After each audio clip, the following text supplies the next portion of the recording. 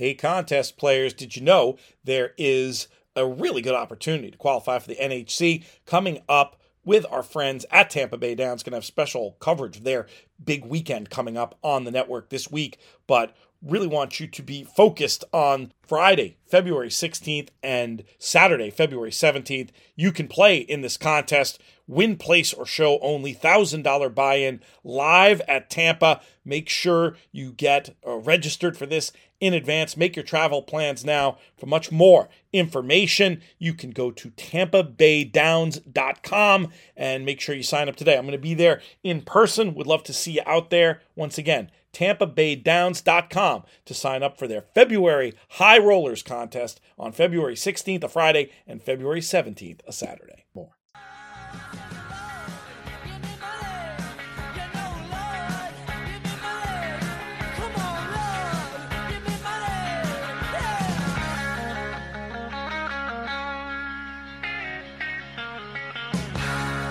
Hello and welcome to the In the Money Players podcast. This is our show for Monday, February 12th. I'm your host, Peter Thomas Fornatown, back from the ICE conference in London. We got to see a lot of people and have a crazy few days over there, but back once again in the bunker and very pleased to be joined by Nick Tammaro on today's show. Nick, how are things going?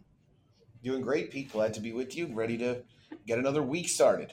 Yeah, let's do it. And it's going to be sort of an interesting racing week for me. I'm going to head down, making my maiden voyage to Tampa Bay Downs on the weekend. There is the contest there that I've been reading ads for. Hopefully going to get to see a lot of listeners/viewers down there. Will not be playing in the contest because believe me, when I say this isn't a standing in solidarity with JK thing, but I can't make the NHC because I'm over in England. It's during Cheltenham, and the prize pool in the contest is super heavy. But I figure I'll hang out. I'll see a bunch of people. I'll have some fun. Have you ever been to Tampa?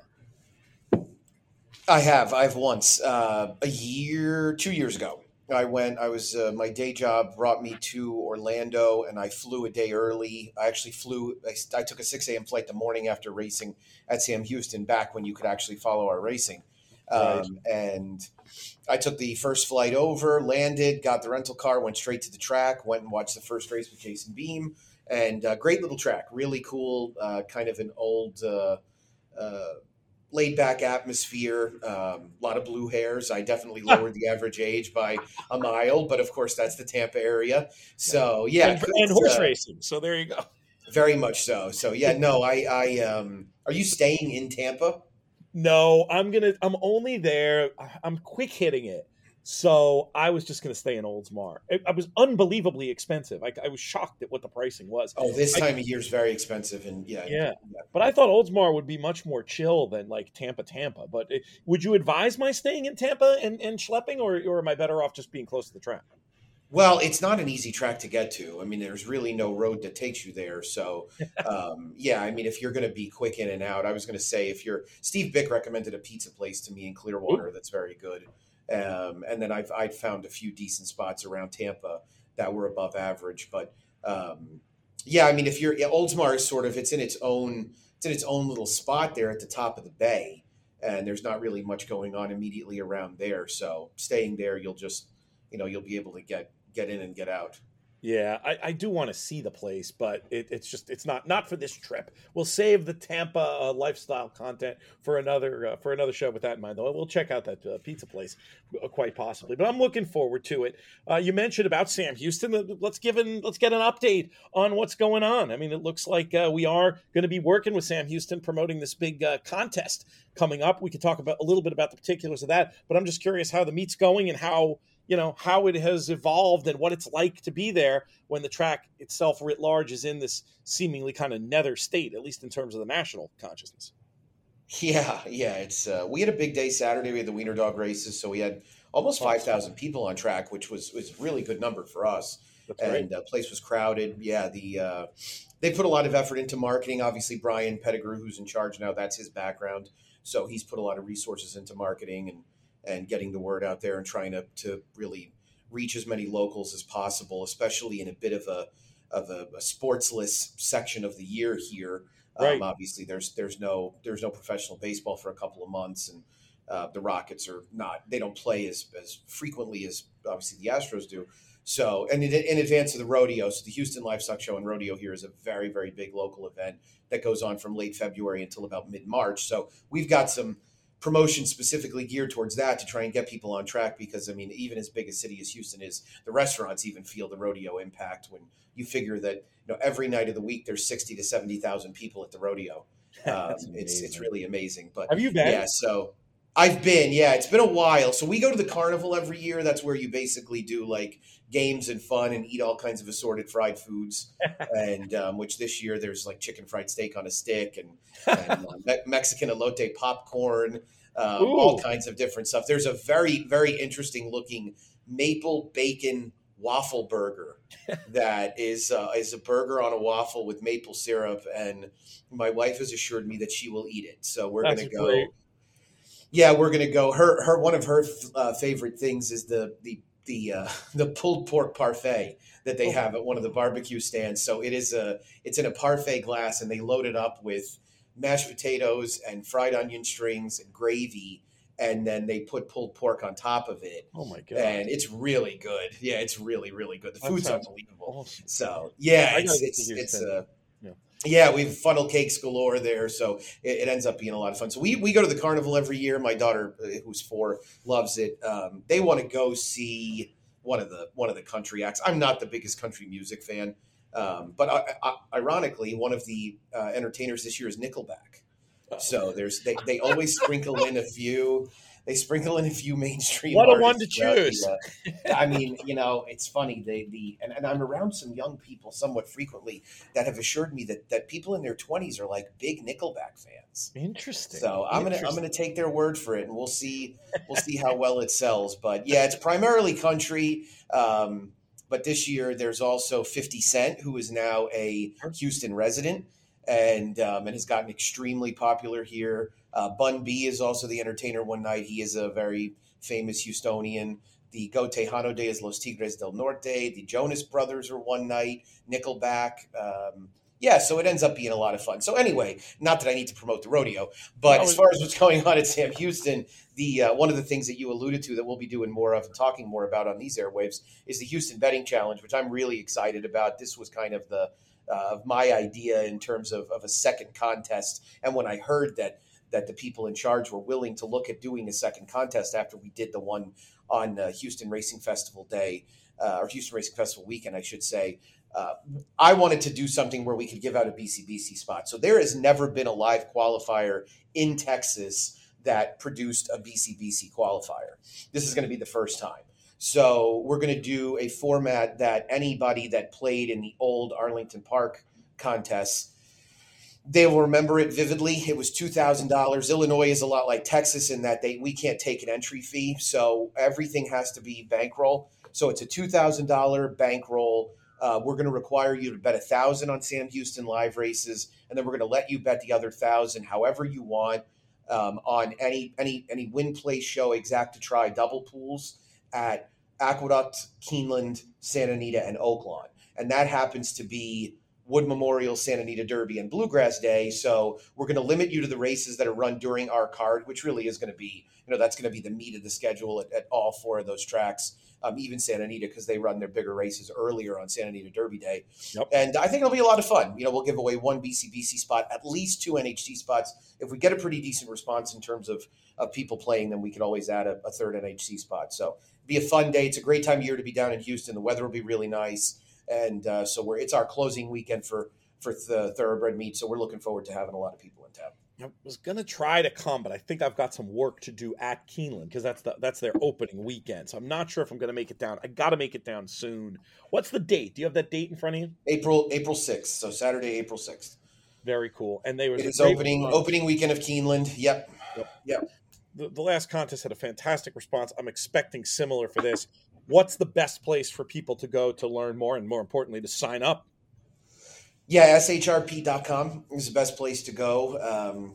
You can navigate there under the events tab, and there'll be more information about it. You can register. You can fund your entries now. And there's also qualifiers available on horsetourneys.com. Great way of doing it. Get involved there. Great way to get into it. And obviously, we're hoping that the big hook is the BCBC spot, Yeah. because obviously that generates a lot of interest.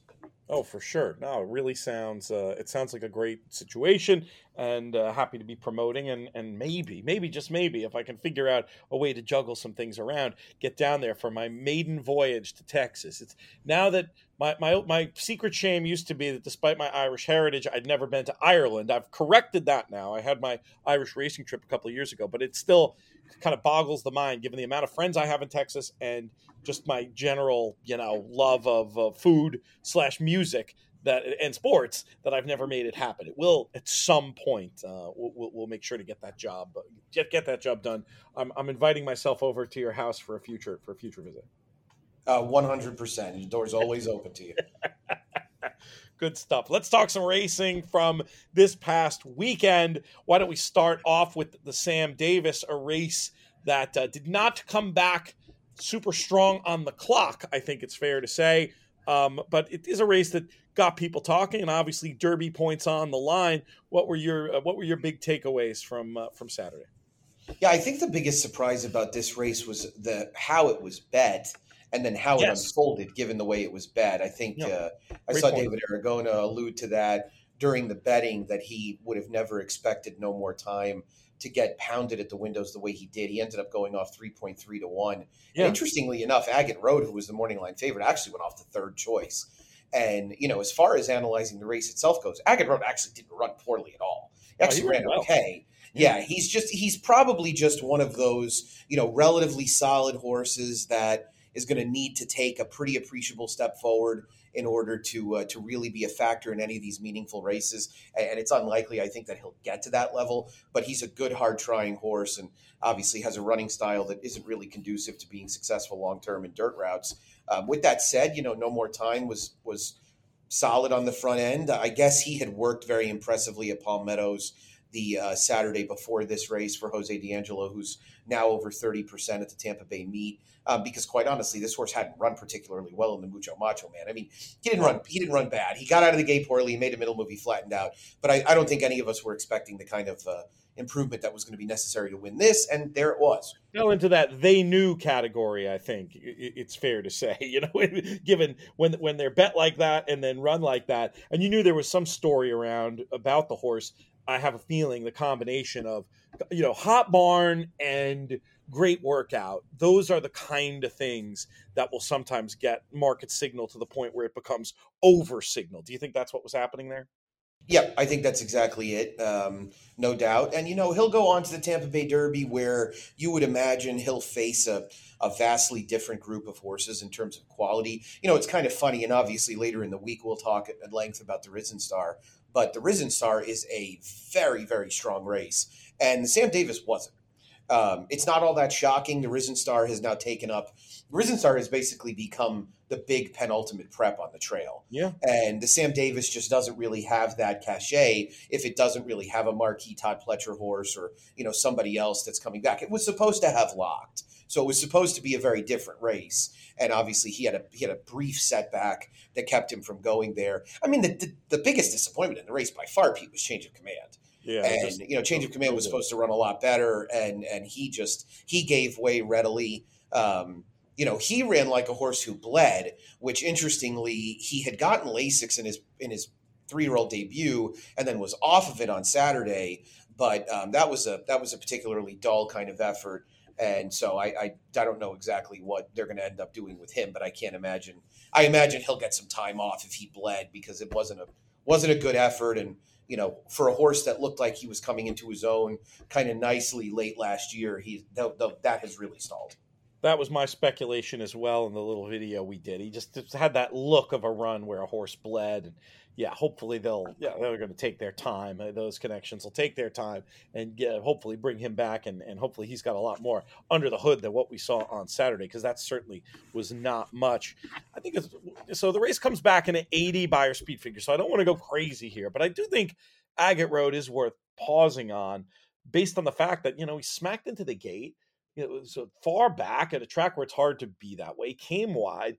And then I also thought it looked like had probably a bit more in the stretch, but when it was obvious he wasn't going to win, was not, asked for necessarily everything. I mean, it seemed to me like one that's interesting, but I worry that I'm making the cardinal mistake of wanting to bet a trip horse out of a slow race potentially.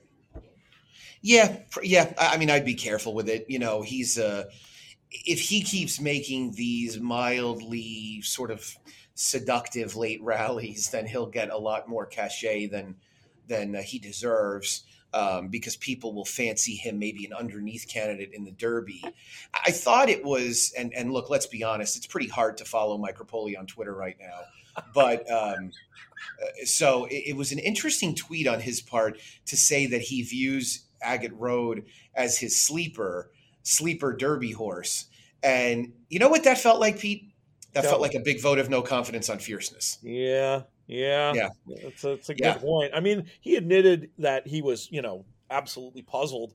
It was one of those things where I think coming out of the race with fierceness, they were probably hoping they'd find something just to explain it. You know what I mean? And when he came back out, apparently, clean, fresh as a daisy, I think that may be contributing to that sense of oh boy that he must be having around that horse at this point, because he just seems like one that's just the hardest kind of horse these days. They run so infrequently, and then when one is capable of running an unexplained stinker 50% of the time, it just makes them a very difficult betting vehicle, and that might be part of the Agate Road interest from Rapoli and others. I do think it's interesting. So Jonathan and I argued about Agate Road going into the race. I thought it was interesting. Jonathan is like 100% convinced he's a better turf horse. I'm not sure. I'm not. I don't know. I mean, I feel like with his pedigree, he's supposed to be a better dirt horse. He is 100% supposed to be a better dirt horse, no doubt about it. I couldn't agree more. I mean, did Jonathan throw in there that Yellow Agate is a horse that he went all in on in the Breeders' Cup Challenge? He mentioned and lost. Okay, good. 15 grand on the dam. Yes, that did come up. Yeah, I mean, he's done that so much. I wanted to make sure that he at least remembered. He's also done extremely well in that contest. So, in fairness, so I mean, I don't want to castigate him too much, but I mean, I saw the pedigree the first time he ran and was like, well, this is supposed to be a dirt horse, and smart ass that I am, I was like, well, if Todd's running this horse on the dirt, then on the turf, then he thinks he sucks. And that's just generally my approach. Now he did stay in, obviously, in a race that was taken off the turf. And the fact that Todd came right back with him on turf made it clear that, he felt like at this point he was probably better off on the turf. So I would side with Jonathan's thought at this point that he's probably better on the turf. I mean, remember also that Todd had noted at that point who he ran on the dirt in the sapling and then ultimately put back on the turf as well. So, he kind of went at the Breeders' Cup juvenile turf division, so to speak, with this two-pronged approach of having Noted and Agate Road. They both, ended up winning prep races. Noted actually lost the Bourbon, but he just lost by a nose. And so, who knows? I mean, I don't know. Agate Road seems like a horse who probably has a little bit of ability, but it would seem to me at this point like any big objective out there that he's going to take down is going to require some pretty serious improvement. To close the book on the Sam Davis, No More Time, for me looks like one I'm pretty much waiting to cut in line to bet against next time. Now, granted, the darn crowd's so sharp these days, maybe a horse coming off the good trip, low figure race isn't going to take some extraordinary amount of money next time. But who knows? I mean, he clearly has a fan club the way they bet him on Saturdays. Is that about where you stand with No More Time too? Feels like a fair assessment. Yeah. I'm not going to be in a big rush to bet him, and he could end up being a horse that wins again in Tampa if there isn't a horse that maybe comes out of the woodwork. And all of these horses based in South Florida can't run in the Fountain of Youth. So, we're going to have to get Dornock somewhere. We're going to have to get, obviously, Fierceness if he were to run again. I would imagine that some of the other horses that ran in the Holy Bull are going to wait for the Florida Derby. But, I mean, I think the horses that you'd be thinking about in terms of where they might surface next, but is Locked, Conquest Warrior, who feels like one that's a little bit fancied at this point. So we'll see how they end up performing as time goes by. Where do we hear that Locked is going next? It did sound like it was a minor setback, not an off-the-trail setback. Any rumors or just speculation on your part about that? I would it's a tough time to miss. See, he didn't work back, which was not the best sign, because I think the hope was that he would have missed the 2-3 workout, but then get back on the tab around 210. Todd pretty consistently works his horses on the weekends. It's really going to boil down to, if this horse isn't back on the work tab by Thursday, then I think he'll probably look at something like the Tampa Derby off the bench, and then he'd be maybe a Wood or a Bluegrass horse. I mean, given that he ran well at Keeneland already, I would imagine, and the fact that the Bluegrass is a grade 1 would probably make them want to do that. So yeah, I mean, he'd worked 7 times between the Breeders' Cup and when he should have started at Tampa, would have ended up having 8 works by then. So it's not like he's not fit, but you start to become worried if you miss 2 weeks worth of workouts. So I would probably say Locked is going to the Tampa Derby, and they'll take that route. And look, I mean, Todd has done that with success in the past. So I think Tappert made his did Tappert make his 2017 debut in the Tampa Derby? He may have. I'm looking it up right now. Okay, yeah, you do. No, he ran in the Sam Davis. So yeah, I mean, I think Todd was looking at going very much the Tappert type route of Sam Davis, Tampa Derby, and Bluegrass. So I mean, he'll be a little bit behind the 8 ball, but I don't think that precludes him from potentially getting there. Yeah, some people will tell you that if you even have one bad day between February 1 and the first Saturday in May, that you're sunk or you're compromised at least, and that may be true. But they're all individuals, and we'll see what happens when he reappears on the racetrack. We had another Derby prep race. In the past, it's been more of a Preakness prep race, at least the recent past, out at Golden Gate Fields in the form of the El Camino Real Derby, won by Endlessly, son of Oscar Performance for Michael McCarthy. Got an 87 Beyer speed figure. Is this a potential sleeper for you in any way, shape, or form, or is this a horse that would just beat an overmatched group the other day, and that's about as good as he is right now? Good move on our part, promoting Oscar Performance, who, of course, stands at Millridge Farm and has done extremely well so far. Yeah, and Marshall Graham would tell you that Oscar Performance arguably is just as good a dirt sire as he is a turf sire. With that said, it looks like Endlessly is more of a turf horse. He's not really had a lot not had an opportunity yet on the dirt. I mean, I imagine that in the hands of somebody like Michael McCarthy, he'll be given that opportunity if he looks like he's deserving of it. Yep. But this race doesn't quite have the cachet it once did. Doesn't mean that Endlessly can't end up being a relatively nice horse, but does look like he'll probably be more of a turf type of animal moving forward. I'm sure, Rombauer must pop to mind for McCarthy, but I mean, he is, like you said, he's such a good judge. If it makes sense to go, if he turns up on dirt, I'm going to take him seriously. Let's put it that way. But I'm not necessarily expecting that either. We'll see what. Well, I mean, there's kind of an interesting layer to this, right, Pete? And you and I have been dancing around it, and we will continue to dance around it because I have no benefit in making a comment on it, but he could run Endlessly in the San Felipe and just plan on him running second and get first place points, right? Because those horses from that barn that aren't allowed to go, I mean, it's like they're non-entities, right? So if you finish second, you get the first place points, don't you? I should know this, but I'm almost sure that's right. We should check it though. I'm not sure where the right place to look at those. Oh, I guess we could just look at the results of I can look as we talk. At the Nisos race and see what happened. See if the second place finisher. It's either those points either go into the ether or they get pushed down. And I'm not sure what the answer is, but the answer is out there. And we'll have it for you soon. We haven't fully discussed the whole Baffert Churchill situation, and I don't think we have a ton to say about it, but I do think it's worth bringing up, and there's really no better segue than that to Maymun, who made the return to the races on Sunday, and so maybe we'll talk about that race, and we'll get back to just our general thoughts on the Baffert thing, because I do have some thoughts and feelings that I'm willing to share on it. But what were you able to find out anything on that? Yeah, no, you get the points you get the points based on where you finished. So Cascatify, for example, has 6, which means that he got third place points for. Okay, so there's no angle to running a horse Right, so there is no angle to running there, so that defeats my 30-second theory that was shot down pretty quickly. It But was an interesting. It was an interesting well, idea. it was an interesting idea because, I mean, obviously, if you were getting first place points, you just stick them in there in the San Felipe, and if you run second, no big deal. Now you almost want to specifically keep him away from Southern California And well, and because the other you don't funny want to be thing running is against that some of those heavies. vis-a-vis the Rombauer route, the Preakness obviously not that it was an easy target when Rombauer won it, but it was easier than having a bunch of fresh Bob Baffert horses waiting for you the way you will this year. So yeah, it'll be interesting to see what they end up doing with Endlessly. Let's talk about Maymun. I know you have a buyer figure for us on that race, and I was curious what you thought of the effort. He looked like he was going very well, and then looked like he was going to lose to the stablemate, and then. I wasn't watching enough Santini to have an opinion about if the racetrack had anything to do with that, but he certainly was game to get back up there in the final strides.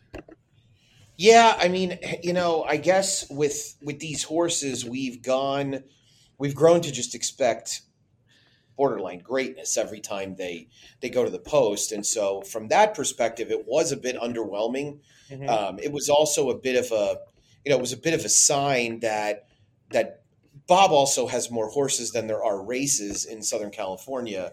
And obviously, Muth is a horse that I'm sure, pointing to the San Felipe. I suppose he could end up running in the Rebel, but I mean, he's going to point him to one of those races. So Maymun, being his stablemate, is not going to have. I kind of wonder why Bob wouldn't send a horse like that to the Saudi Derby, but I guess he's not planning on going.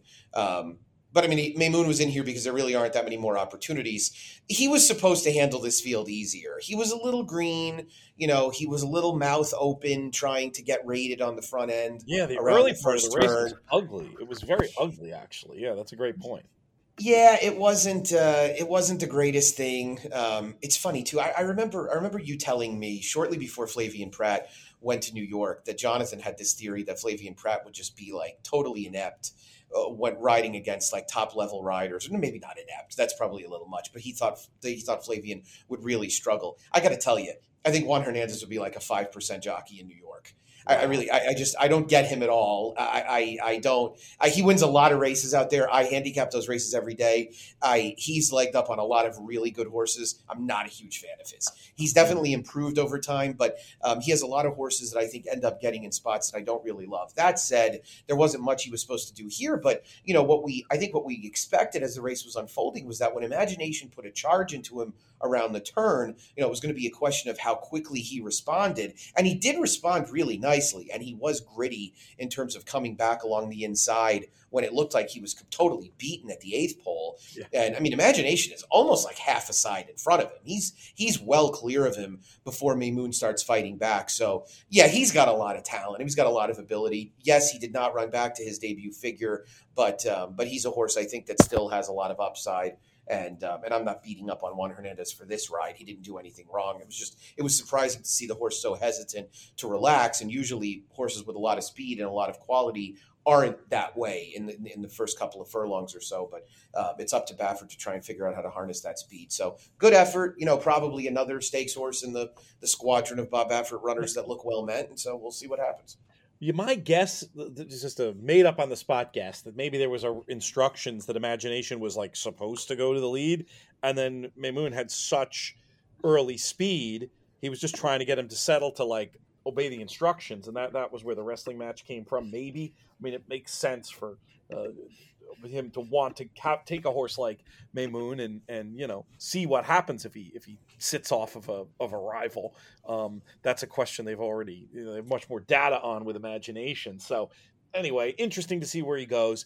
Let's now talk about the sort of elephant of the room of the entire Derby season, just for a couple of minutes here. But this whole issue of should these Baffert horses be allowed in the Derby? What's going on at this point? So just to recap for we have a lot of more casual fans coming in this time of year. There was the Baffert ban based on Medina Spirit for the Medina Spirit positive for 2 years, and then they were supposed to look at it again. I think a lot of people assumed that. As a result of Bob not having actually had any issues with the various racing commissions in that time period, that he'd be allowed to run. It also stands to reason that Churchill Downs were still at that time when they made the original decision being sued by Baffert, said the heck with that, I'm going to take my ball and go home, essentially, or the opposite of that. We don't want you to play in our sandbox, whatever it was. Then Baffert drops the lawsuit, but after they'd already sort of said what their plan was for this year. So I think ideas perpetuated by Jonathan and others that that they did that thinking they'd still be able to run this year, I don't think that really makes much sense. I think that the die was cast at that point anyway. Churchill, made no. It was kind of funny, the timing of the press releases. There was a press release about the dropping of the lawsuit, and then like an hour later, the Churchill press release saying doesn't matter. I don't know.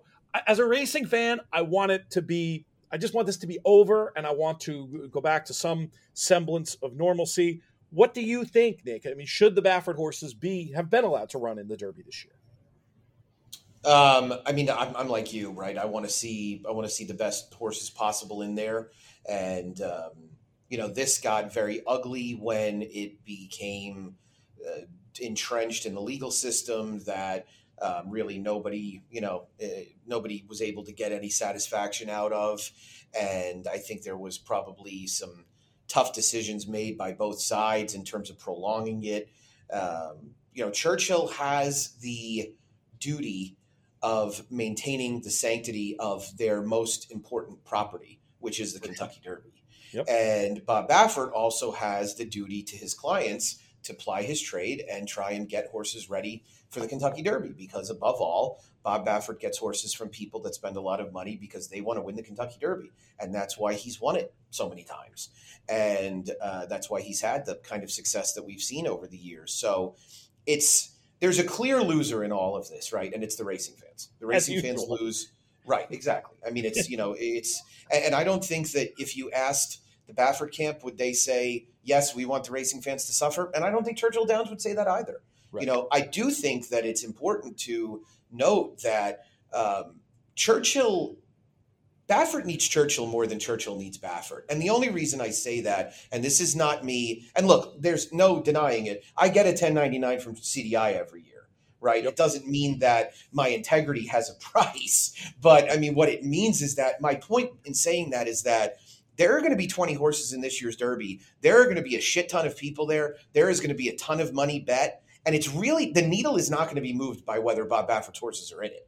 What we're going to know as racing fans is that there's going to be a Derby winner this year that unfortunately deserves an asterisk, because he will likely not be the best 3-year-old around. Now, that's provided that all these horses continue to develop and move forward and so on and so forth. So that's the dividing line. And I think if you take the Churchill corporate approach, which is that, hey, you know what?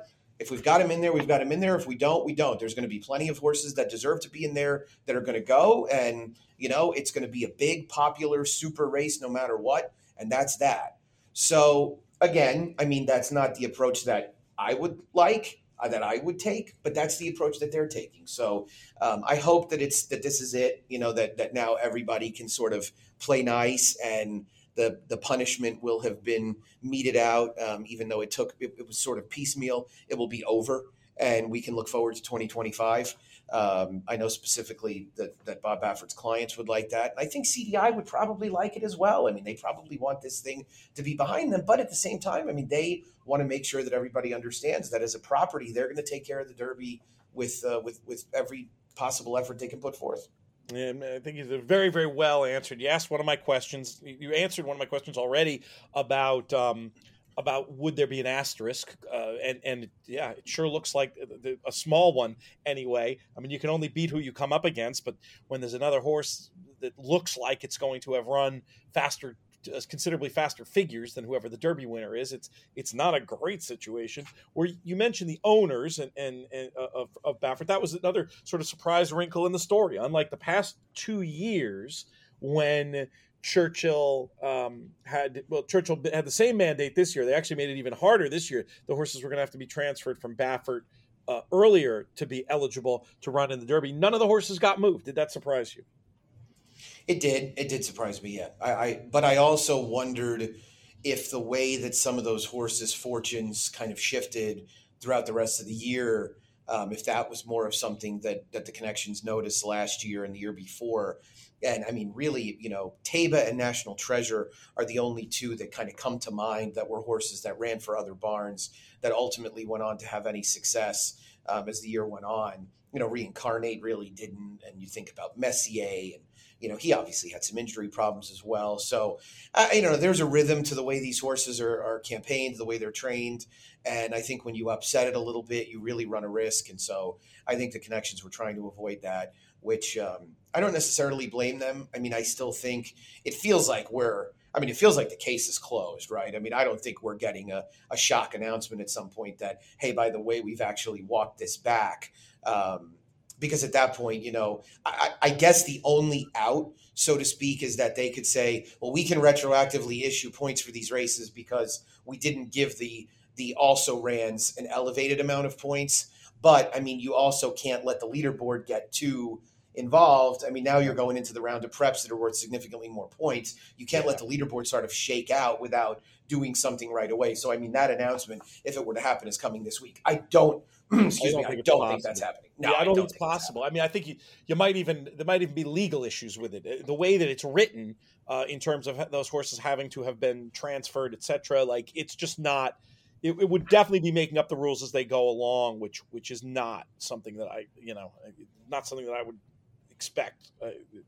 Not only not something I would expect, I would sincerely think it was impossible for it to happen for CDI at this point. But like you said, well, the racing fans, it's a bit of a bummer, but it'll still be a great, obviously, betting event. And who knows? Maybe maybe Niso stubs a toe in the Santa Anita Derby and doesn't run so well, and maybe one of these other horses steps up, and this idea of an asterisk will seem silly in a few weeks' time. We'll revisit it for sure. But yeah, I wanted to get your perspective on that because it's not something that we had really talked about in any level of detail. And yeah, we'll leave that there for the time being.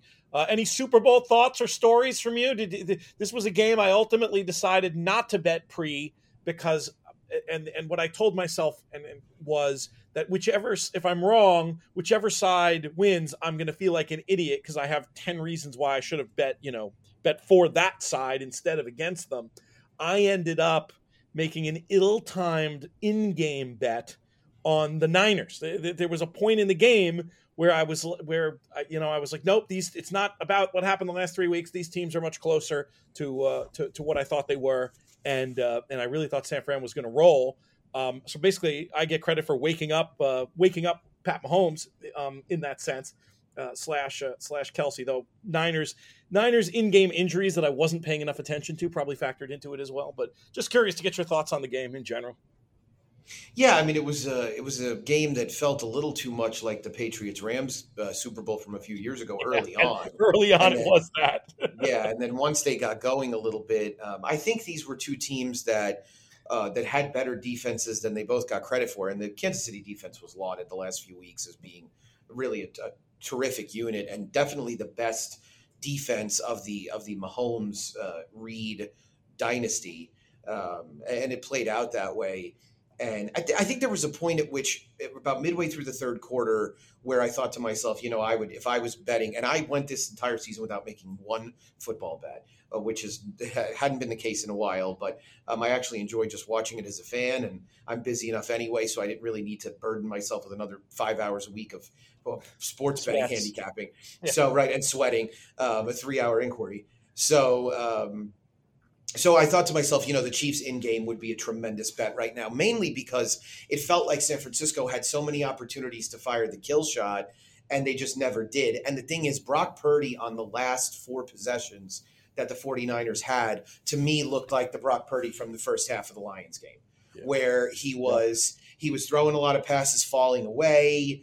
He's getting a lot of passes batted down because he's not very tall. He's not a particularly big guy. And I'm also not really even sure at this point how good he is. I find myself rooting for him. I love Kyle Shanahan from his time where he was with the Texans, and I've kind of loved the Shanahans forever. So I was rooting for the 49ers, but every bit of that final 8 minutes of clock time and into overtime felt like the Chiefs are going to find a way to win this game. Yeah. Right. I mean, you sort of knew they were going to find a way to win the game. I mean, the most interesting thing looking at it in retrospect is that, I mean, word is actually coming out that the 49ers may not have known the rules. I mean, they may not have realized that each team was going to get the ball. And a couple of the players said it afterwards. What? And some of the Chiefs players came out. Yeah, I mean, I don't know whether it was Juszczyk or one of the players got interviewed and in his press conference was like, yeah, we didn't actually realize that the playoff overtime rules were different. That's insane. That's insane. I mean, totally insane, right? And the ref said it. The ref said it at the coin toss. Yeah. So, I mean, I don't know. I don't know. Looking back at it, if maybe Shanahan didn't school the Fred Warner, who came out to do the coin toss and say like, "Hey, if we win the toss, we want the ball second because we want to know what to do." But you also wonder. If they had allowed Kansas City to go down the field and score a touchdown, you put Purdy out there down a touchdown, looking as shaky as he did, it wouldn't have probably been a great result either way. Their inability to stay committed to the run late in the game, I thought, was a problem as well. So, I mean, that was also an issue.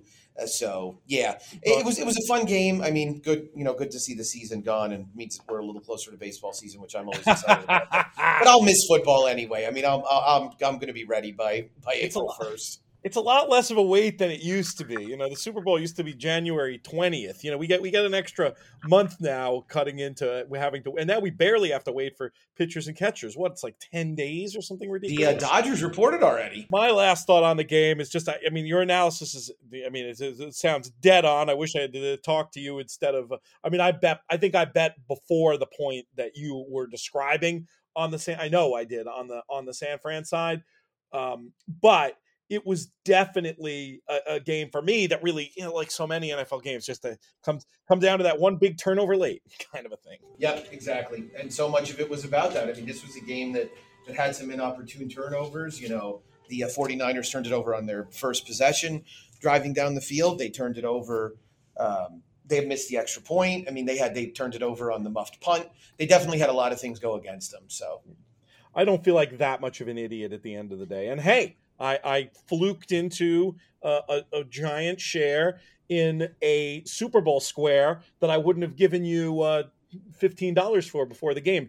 The old 2-5. 2-5. I mean, what a way to win a square, right? I mean, the numbers that you basically just throw right in the trash when you get them. Yes, I was able to basically make the bet go. Make the in-game bet went away with that nice. But all right, Nick, I'm gonna let you get back to business over there. We got another guest coming up. I'm very excited to welcome back to the In the Money airwaves. But we will get you back on for another show soon. Sounds great, my friend. Thank you. Next up on the show, a returning guest, one of the original guests. One of the reasons we're here in a lot of ways, if you know that story, I'm not going to tell it again now, but around here, we refer to her as the First Lady of the In the Money Players podcast, and she is coming on today to talk about her new role at Therapeutic Horses of Saratoga. She, of course, is Kim Weir. Kim, how are things? Well, Happy New Year, my friend. It is so great to be with you. Now it feels like the year can truly begin if I get a little dose of Pete and ITM. It's great to be with you. So I want to ask you, I've sort of hinted about this new role. I want people have asked me, and I've mentioned you and been thanking you at the end of every show in lieu of thanking any organization. But the short version of the story, before we get into the fantastic work being done by you and Therapeutic Horses of Saratoga, how did you get there? How did this change come about? Oh my gosh. Well, it has been a journey. And I always like to say that the horses are the ones that bring us together. And in some ways they're the ones running the show. We just have to figure out what they're trying to tell us. So I have to say that I actually first met this organization. It was actually, it's always so kismet, I guess, when you look back on things, but it was actually one of my volunteers from the Thoroughbred Retirement Foundation, another Kim, actually.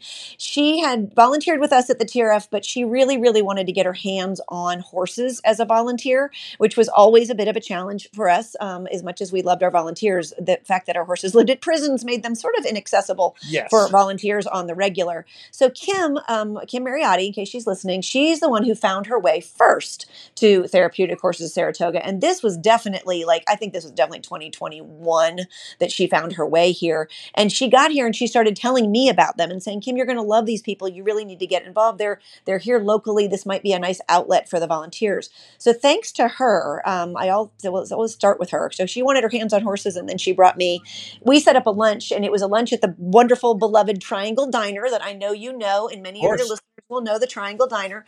I had a lunch there with my now colleague, Meg Kolaski, and her then colleague, Laura. And they started telling me this story. So it was probably nearly, I'm going to say it was 2022 that we had the breakfast or the lunch. So that was probably 2 years ago today that I sort of sat down for the first time and started hearing the story of this organization, which was really still quite new at that time. It was actually founded back in 2018, but had, lived through COVID as it was getting its roots into the ground. So I did start there, and it started a couple years ago, and then we have continued in touch. We do believe that we are, and I'm going to say it, my favorite line is that we are all one herd, but we're just in different pastures.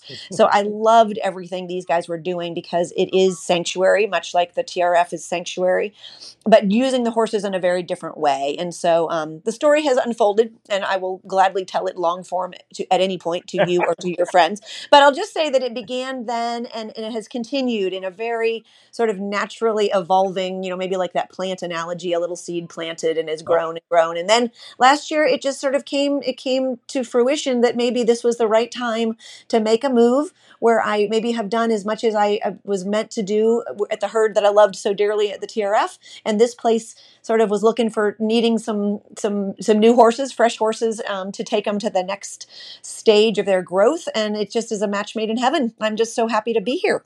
Well, there's so much great stuff to unpack here. I mean, I love the idea that you're still working with retired racehorses. That's great, and obviously means we can continue our partnership in along the lines of what we've been doing over the course of the last several years. I've been very proud.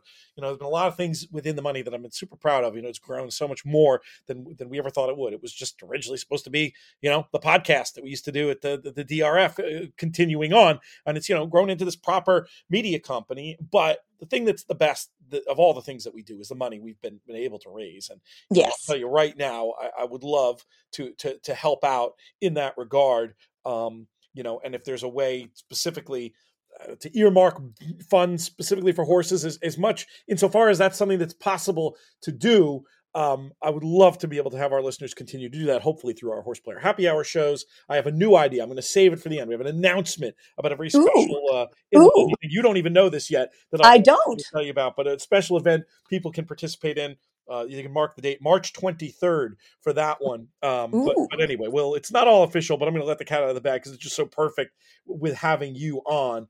But it's something I definitely want to stay involved in. Obviously, love that connection, and obviously, we need to hear a bit more about the specifics of the work that you're doing and how this works. Look, it was amazing going to prison and meeting I never went to one of the female programs, so I only met the men in the program, and hearing how it changed her life, incredibly moving. But knowing you and knowing your talents and knowing how you operate, the ability to be part of a program that can help a wider swath of people in terms of the therapeutic aspect that we're going to get into, but also that's going to allow us, the listening audience, to see this stuff up firsthand, no security clearance needed. Those are two things that I'm the most excited about. But let's start with the very basics of the work that you do. And I'm going to use the acronym this time at THS.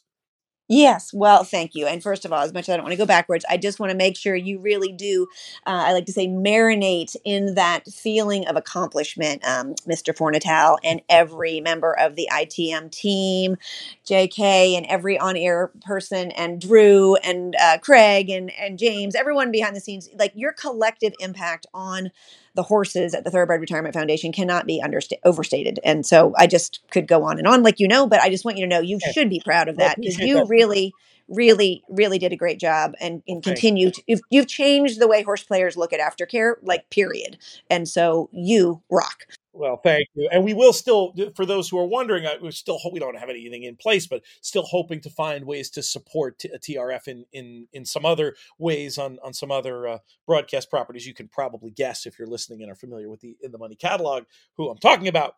But anyway, we're going to keep that relationship going, hopefully. But now let's move forward and talk about THS. Great. No, absolutely. Because it's all one herd. These horses, they need us. They need all of us. Okay. All right. Well, good. Well, thank you. And happy to tell the story.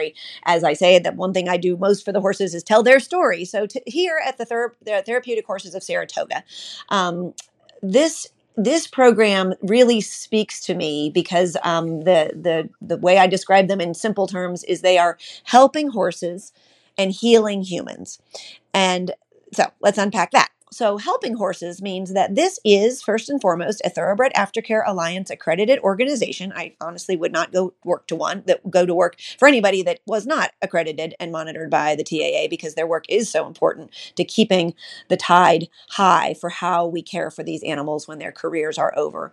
So this is a Thoroughbred Aftercare organization, for sure. It is also a sanctuary, much like the Thoroughbred Retirement Foundation was. It's a sanctuary, meaning that we are going to take those horses that cannot pursue another athletic career due to either age or injury. It's a very similar population. When I say it's the same herd in a different pasture, I'm really not kidding. But the difference here, we start kind of going down a different path with Therapeutic Horses of Saratoga, is this place was created not as a rescue, kind of hold the presses. This is a place where thoughtful racing owners started putting their horses, because they did care for them and they didn't want them to fall into harm's way, and they didn't let them go get neglected in a field somewhere where they weren't being fed, and they didn't end up in a sales ring, being the bad kind, the auction kind. This place was founded by folks who owned racehorses and realized that their careers were over, and then realized that, oh my God, there's not really a solution. The industry does not have a solution. So they needed to create a place where these animals could live out their days safely. So we are really helping horses, and while we have a couple rescues on property and we're proud of them too, we can rescue, but our original raison d'etre was, let's create a safe place for the horses that we love to live out their days healthily and happily. So that's just an interesting, different path, and one that I think many, if not all of your partners, Pete, at the ITM family are the kind of racing owners that do this, that are looking ahead to what do we do when the horses need a home. So that's sort of point one for Therapeutic Horses of Saratoga. Let me interject, Kim, and just to ask you straight away while we're on this point, is there a process for owners looking to a lot of horsemen and in the industry? Listen, what's the process if people have a horse that they're looking to support through an organization like this? Yeah, no, that's a great question. Yes, there is an intake process, just like there was an intake process at the TRF, and they're pretty similar, although not exactly the same. The difference is that we are finite. We are very different than the TRF in that we are one farm. We own the land we sit on, and it can hold 30 horses, and we are full. So it doesn't mean there won't ever be another spot, because this is one thing that is always going to be true. But we're to be looked at, but not to be expected as an immediate solution. Gotcha. Okay, great. That's good to get out there. But I'm very excited to move on to the next part of your work. I know how much the helping humans part. I hope I'm leading you in the order you were planning on speaking and not leading you down a blind alley. But I know how the helping humans part was, just as satisfying, if not the most satisfying part of the job you did at TRF. And now it sounds like you get to do that on a daily basis. Perfect tee up, my friend. It's like we've done this before, which we have not. But yes, absolutely. Emphatic yes, is that while we're helping the horses, we are healing the humans, and that is why we were created. So this is the opposite. It's sort of the flipping the TRF upside down. Same two pieces, horses and humans. But in this case, the whole creation of the farm was to immediately use them in equine assisted therapy. Put horses in the lives of people, and the people will get better.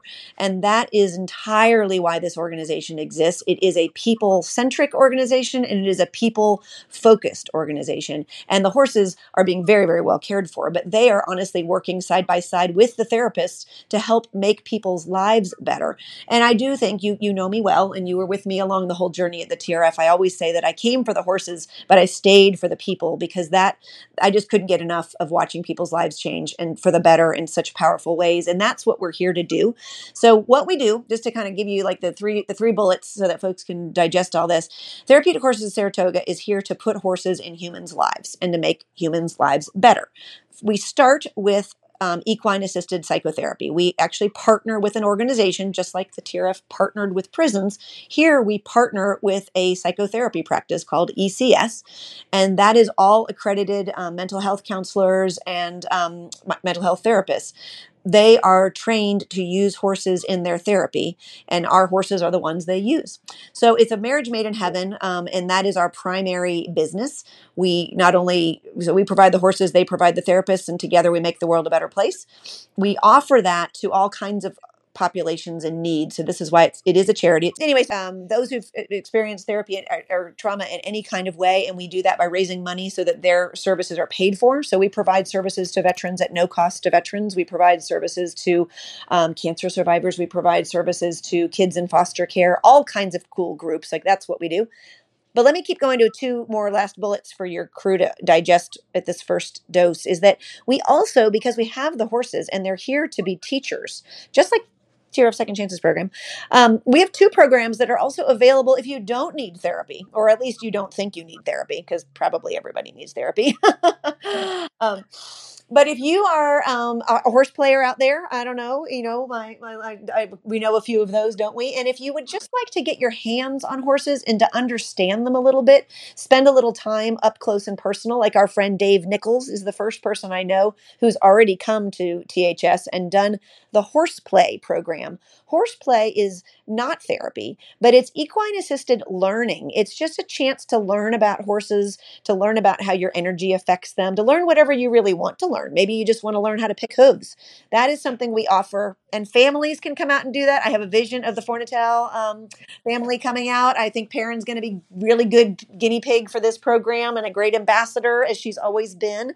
So horseplay is a really cool thing that we do, and that is actually a way for us to raise a little bit of money, but it gives you a chance to come here to the farm, book your own date for an hour, spend time in the pasture, just like you did when we took you to Wallkill, Pete, just like when you walked and saw Corinthians Joy. That's how we do everything here. We don't go into a stall. We don't go into a barn. We take you into the pasture with some brushes and spend some time with these creatures. So horseplay is the second thing that is open to all who come to Saratoga this summer. I want to be booked every minute of every day with our guests coming out here. Yep. And then the last thing is that we can do corporate stuff. We can do corporate team building. We can do communication. Bring the whole ITM team to come out here and spend an hour in a pasture learning a little bit about each other. So the fun thing is we get to share these horses with everybody, period. It's so great. I didn't know about the horseplay and the business idea. We will absolutely be having an ITM team meeting at some point during Saratoga. How do folks sign up for either a horseplay or the team building? Absolutely. Well, this is the first time and won't be the last time I'm going to get to give you my new URL. And happily, it's a little longer, but it's a little easier to remember. It is thsaratoga.org. So that's therapeutichorsesaratoga.org, but thsaratoga.org. Everything is right there. It's actually under services. And you can watch a really cool video right on the homepage and learn a little bit about where I'm spending my time these days. So great. We're going to create a pretty link just because you came up with such a good one on the fly. We obviously, it's donations. We're going to get more into this. We wish we had more time today to do it. I didn't leave enough, unfortunately. I want to make my announcement and move it along for today, but check it out. We're going to have a new page just like the old page. And now the easiest way to find it. You can find it through the company URL, .org/ITM, but you can also just go to inthemoneypodcast.com/horses. What it's all about. That's what brought us together. And that's what we're going to continue to support in your new line of work. And here I will make the announcement now for the first time, even though it's not official, but it's close enough for rock and roll, as we like to say around here.